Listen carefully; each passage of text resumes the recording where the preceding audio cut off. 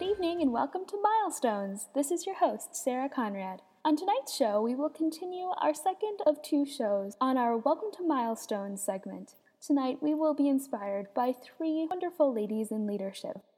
Our first guest tonight is ACB Treasurer Carla Ruschival.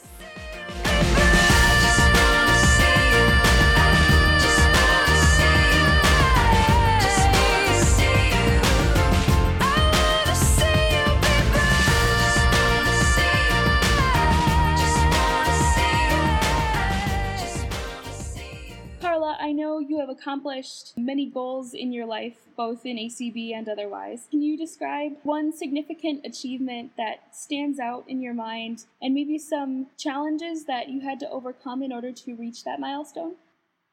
The thing that was probably the biggest achievement for me was not actually something that I ultimately achieved, which I guess would sound really funny. But, that I've done a lot of things, both on the state, local, and on the national level. And on the national level, I've been the convention coordinator, and I've been a director on the board for 2 8-year terms, and been the treasurer now since 2011. And all of those things are achievements. The first time that I won a board seat was amazing to me because the election was very close. Brian Charleston and I remember it well because that was a one-vote election. So he and I both will tell people how important every single vote is. Mm-hmm. But I think that the biggest achievement that probably was the most significant for me as an individual was in 2007 when I ran for president against Mitch Pomerantz. And Mitch won that election big. But the thing that was significant for me, I came out of the nominating committee as the nominee.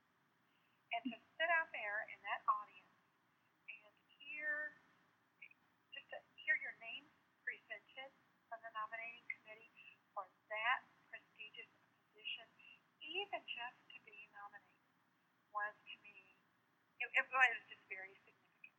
Mm-hmm. And it was almost like, it would have been nice to win, but it was just nice to have that honor.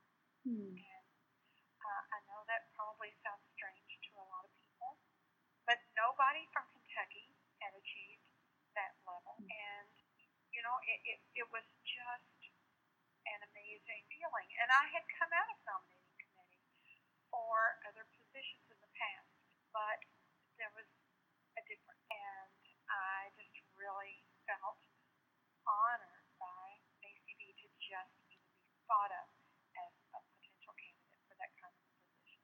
That's fantastic. Thank you for sharing that. Now, one of the things we talk a lot about in ACB is the importance of working together to help each other achieve goals and the importance of mentoring. So, when you were preparing to run for president or maybe in other positions, as you've worked throughout ACB, can you talk a little bit about how the help of a mentor or a friend has helped you reach some of those goals? Well, I think that when you're starting out to be an advocate or to be on a board or be involved, let's say, I don't like the politics. I just don't like politics. Well, if you're going to be an advocate, if you're going to be out there, you put yourself out there saying, I'm going to try to help blind people or whatever the group. I'm going to try to help people have a better life. Mm-hmm. It's not just a better life for me. Sometimes the issues don't even affect me as a person. It has to go back to the beginning, how you got to that point, wanting to do those things. And then it all kind of builds on itself after that. And I will have to say that my parents, both of whom were blind. My father was totally blind. My mother had pretty good vision until her mid-40s. And then she lost her vision due to retinitis pigmentosa. But they were very, very, very involved in the blindness movement and the advocacy issues. And, I would watch my dad call a landlord on behalf of someone who was afraid to call the landlord on their own because their ceiling was falling in. Or I would watch him get involved in other community activities. He was a Boy Scout leader in the Kentucky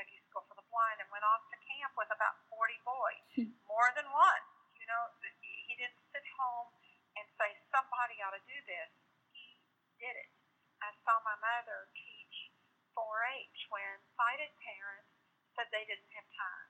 And so I grew up not only sitting on the back porch listening to blind politics, but I grew up watching them do things, not expecting someone else to be president of the PTA at school, but doing it themselves, not expecting someone else to be the 4-H leader.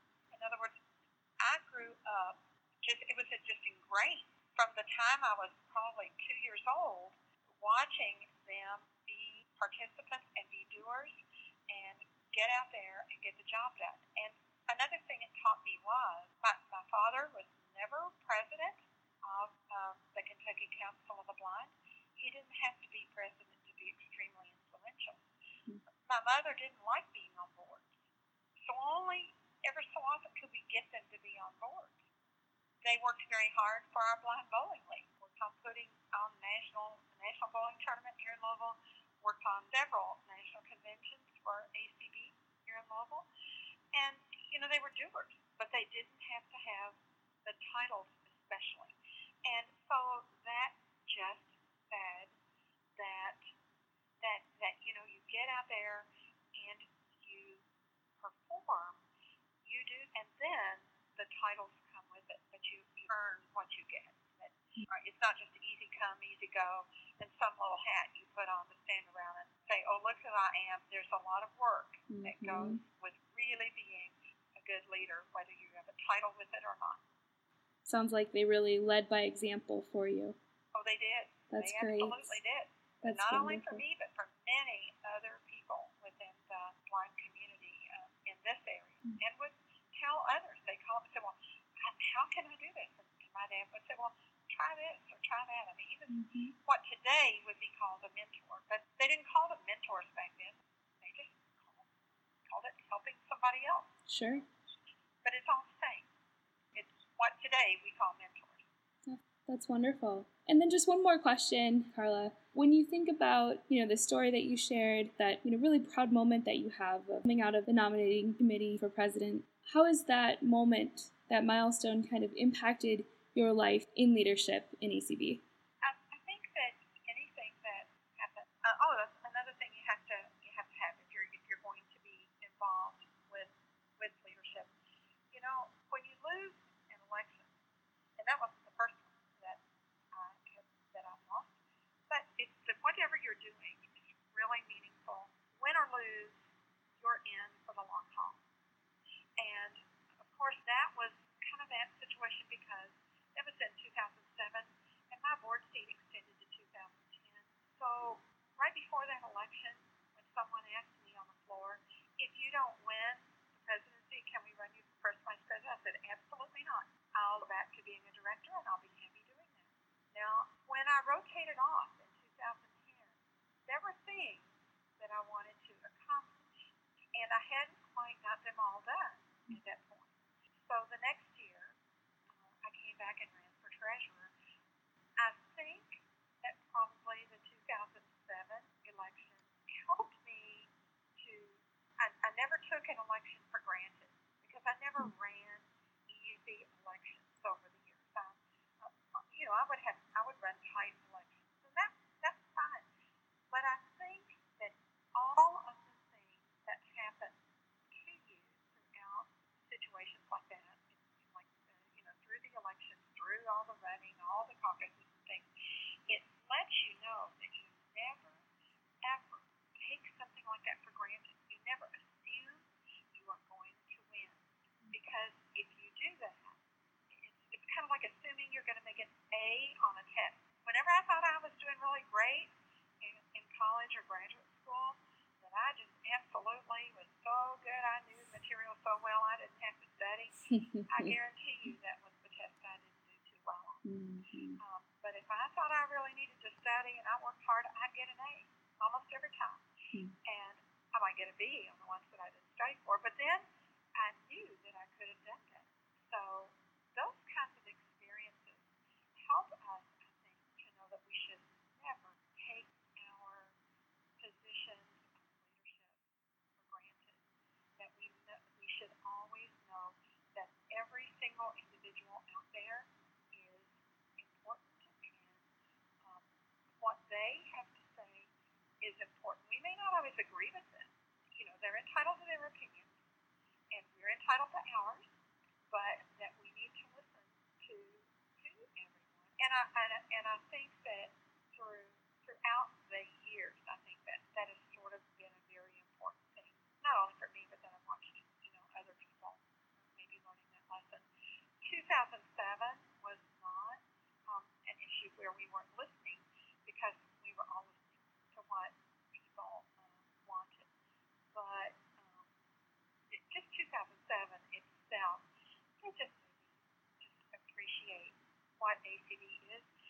And this is going to sound real strange too, Sarah, but whether it was win or lose, the morning the election came along, and I said to my husband, Adam, before we went down to the general session, I said, Adam, win or lose, I am so proud to be in ACB where we have the right to have a contest for any election that comes up.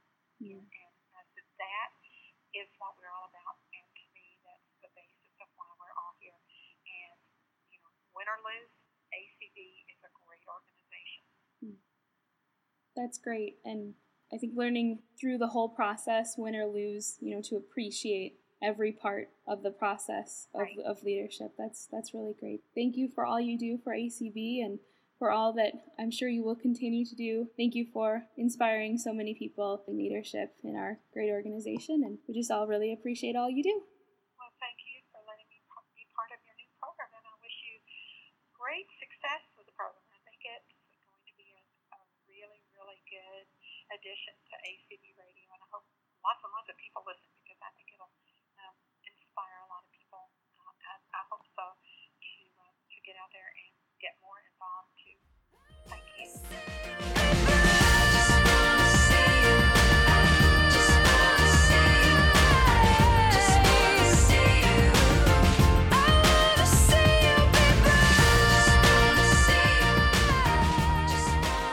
Our next guest this evening has a familiar voice on ACB Radio. Here to share about her achievements is Debbie Hazelton. Welcome, Debbie. Thank you, Sarah. It's my honor and privilege to be here. Debbie, can you tell us about a time when you achieved a milestone in your life and maybe perhaps some challenges that you had to overcome along the way? Well, I always was a person who insisted on marching to my own drum, and my mother used to say that I was jack of all trade and master of none. I did graduate with a couple of different graduate degrees and an undergraduate degree, all in the areas of psych and counseling. Probably my greatest achievement was that I wrote 2 books that were published. And I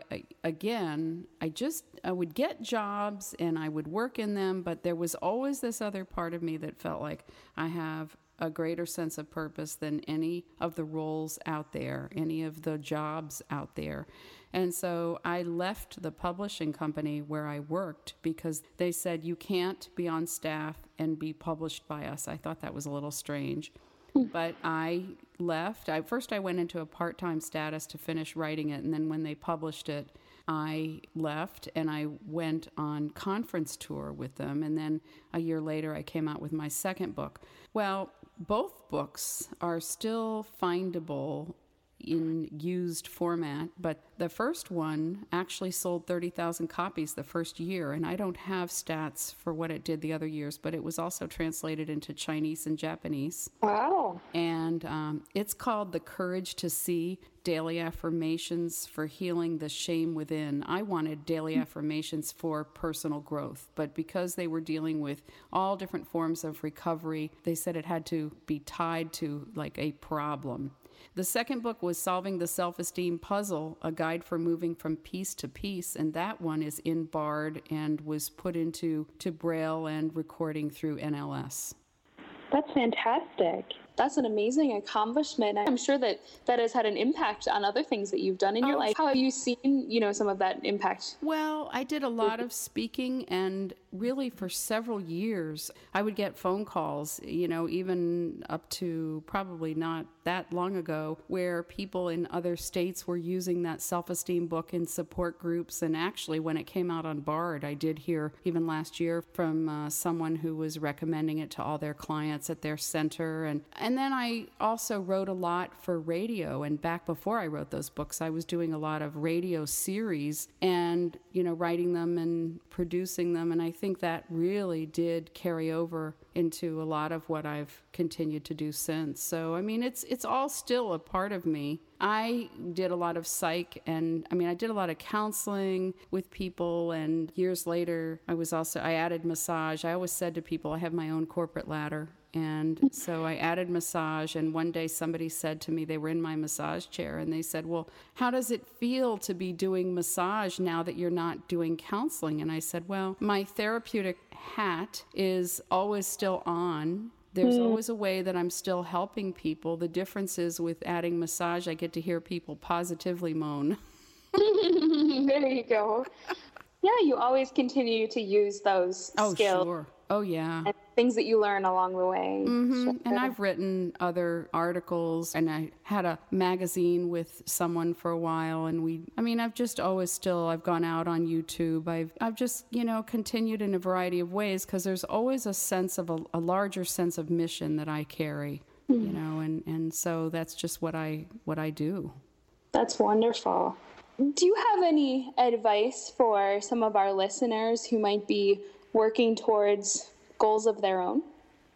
Well, sure. I think it's good to know what you want and not let people pull you into their agendas and into just what they think that blind people do or blind people should do and can do and all of that. It's good to just stay true to your heart. And along with that, it's also good to be accountable to whatever it is that you're setting out to do. If somebody says, well, I really want to get this college degree, well, then do what it's going to take to get that degree. Do the work. Walk the walk. Don't just talk about it, but walk it, and have the social skills to be in line with all of that too, in terms of talking with people and having integrity and living true to a sense of purpose. Those would be some things that I would recommend. Sure, that's great advice. Thank you for that, and thank you for sharing your story, Debbie. We all certainly appreciate all that you do for ACB and for ACB Radio, and sharing your time with us on Milestones. Okay, well, thanks for having me.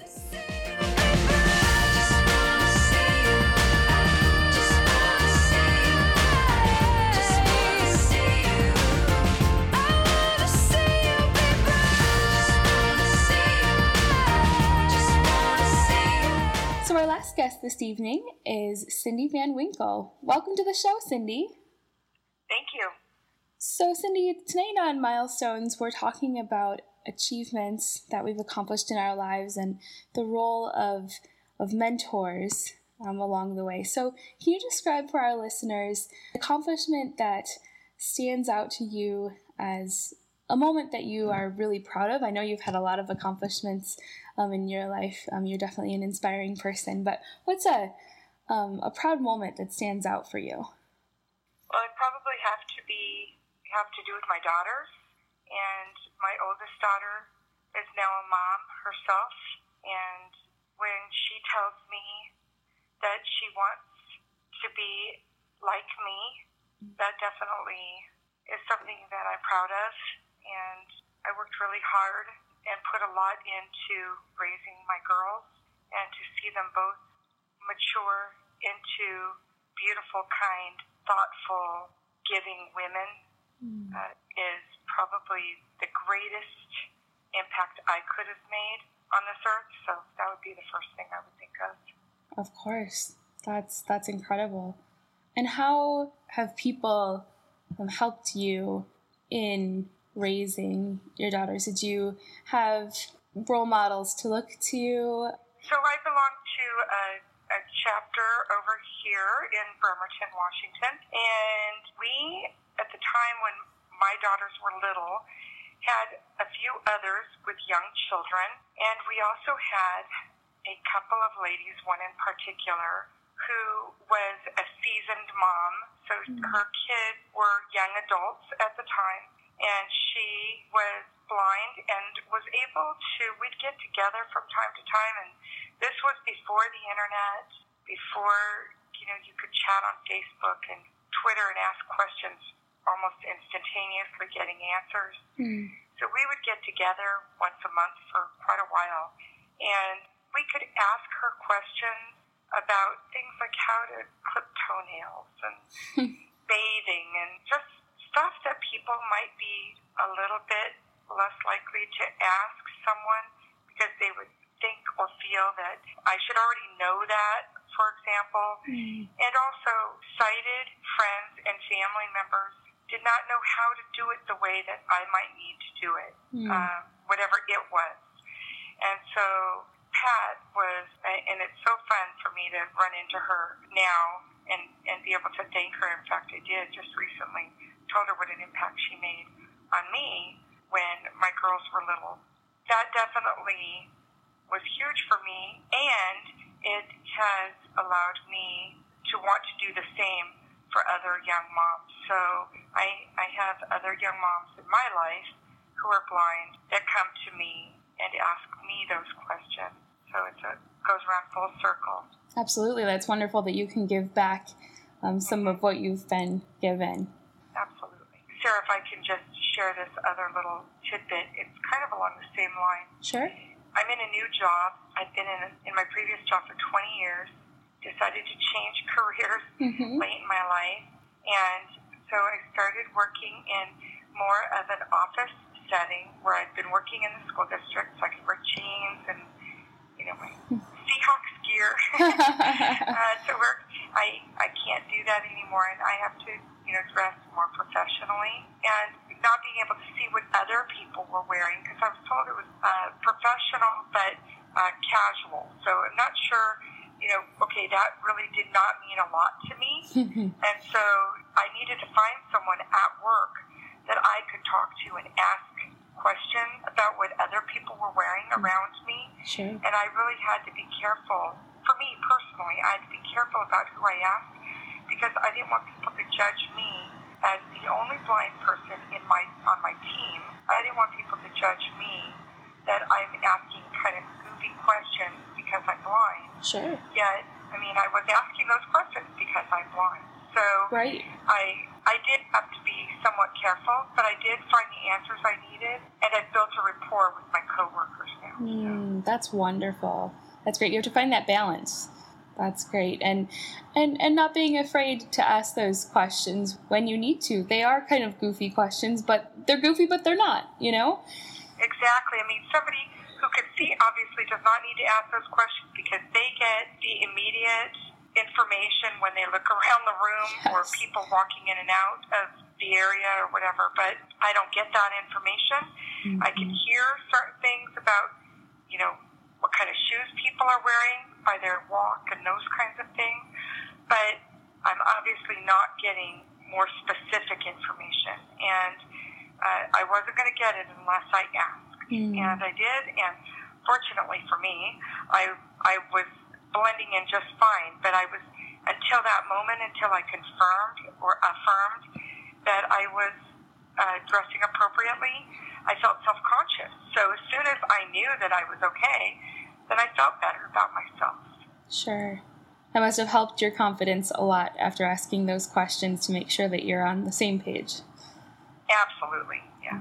So just one more question for our listeners who maybe are in a similar situation, who are struggling, whether it's with parenting or with another challenge where they're realizing that their sighted family or friends maybe can't relate to them as well, and are struggling to receive, good advice and good mentoring. What advice would you have for them? What encouragement would you have for them to keep trying and keep going? I think the first thing that we all need to remember is that we don't need to be perfect. No one is. And that our struggles are other struggles as well. We're not alone in our struggles, whatever those might be. And that they are not just for those of us who have visual impairments or who are blind. People have struggles who can see perfectly as well.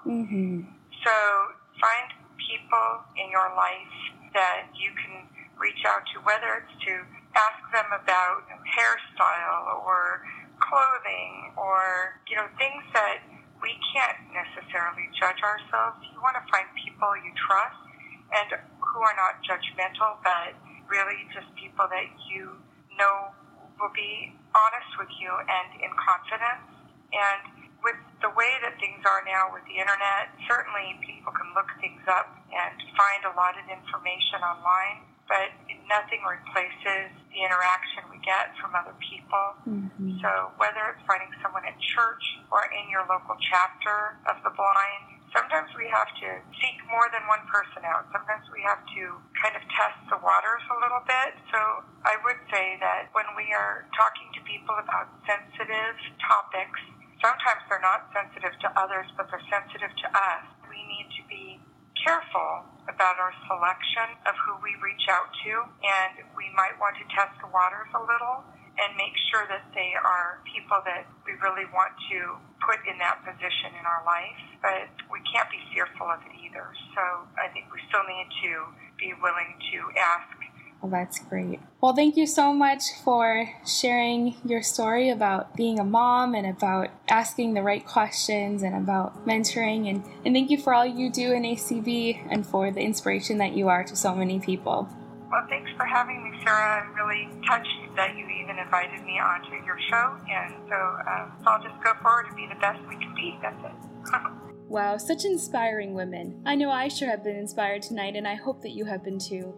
Paula has challenged us to be leaders, whether we have a title behind our name or not. Debbie has challenged us to make personal goals, to use all of the things we learn along the way to make ourselves better. And Cindy has challenged us to make our milestones go full circle as we learn from others and then teach others in return. That's all for our show tonight. We'll be taking a break next week for the ACB National Convention in Minneapolis. I hope to see you there. If you can't make it, be sure to listen on ACB Radio. On July 13th, Milestones will return with a new series called Successful Scholars. Each week, we will celebrate the achievements of this year's ACB Scholarship winners. For more information about upcoming shows or to join our email list, go to acbmilestones.weebly.com. Until next time, this is your host, Sarah Conrad, off to mark milestones of my own.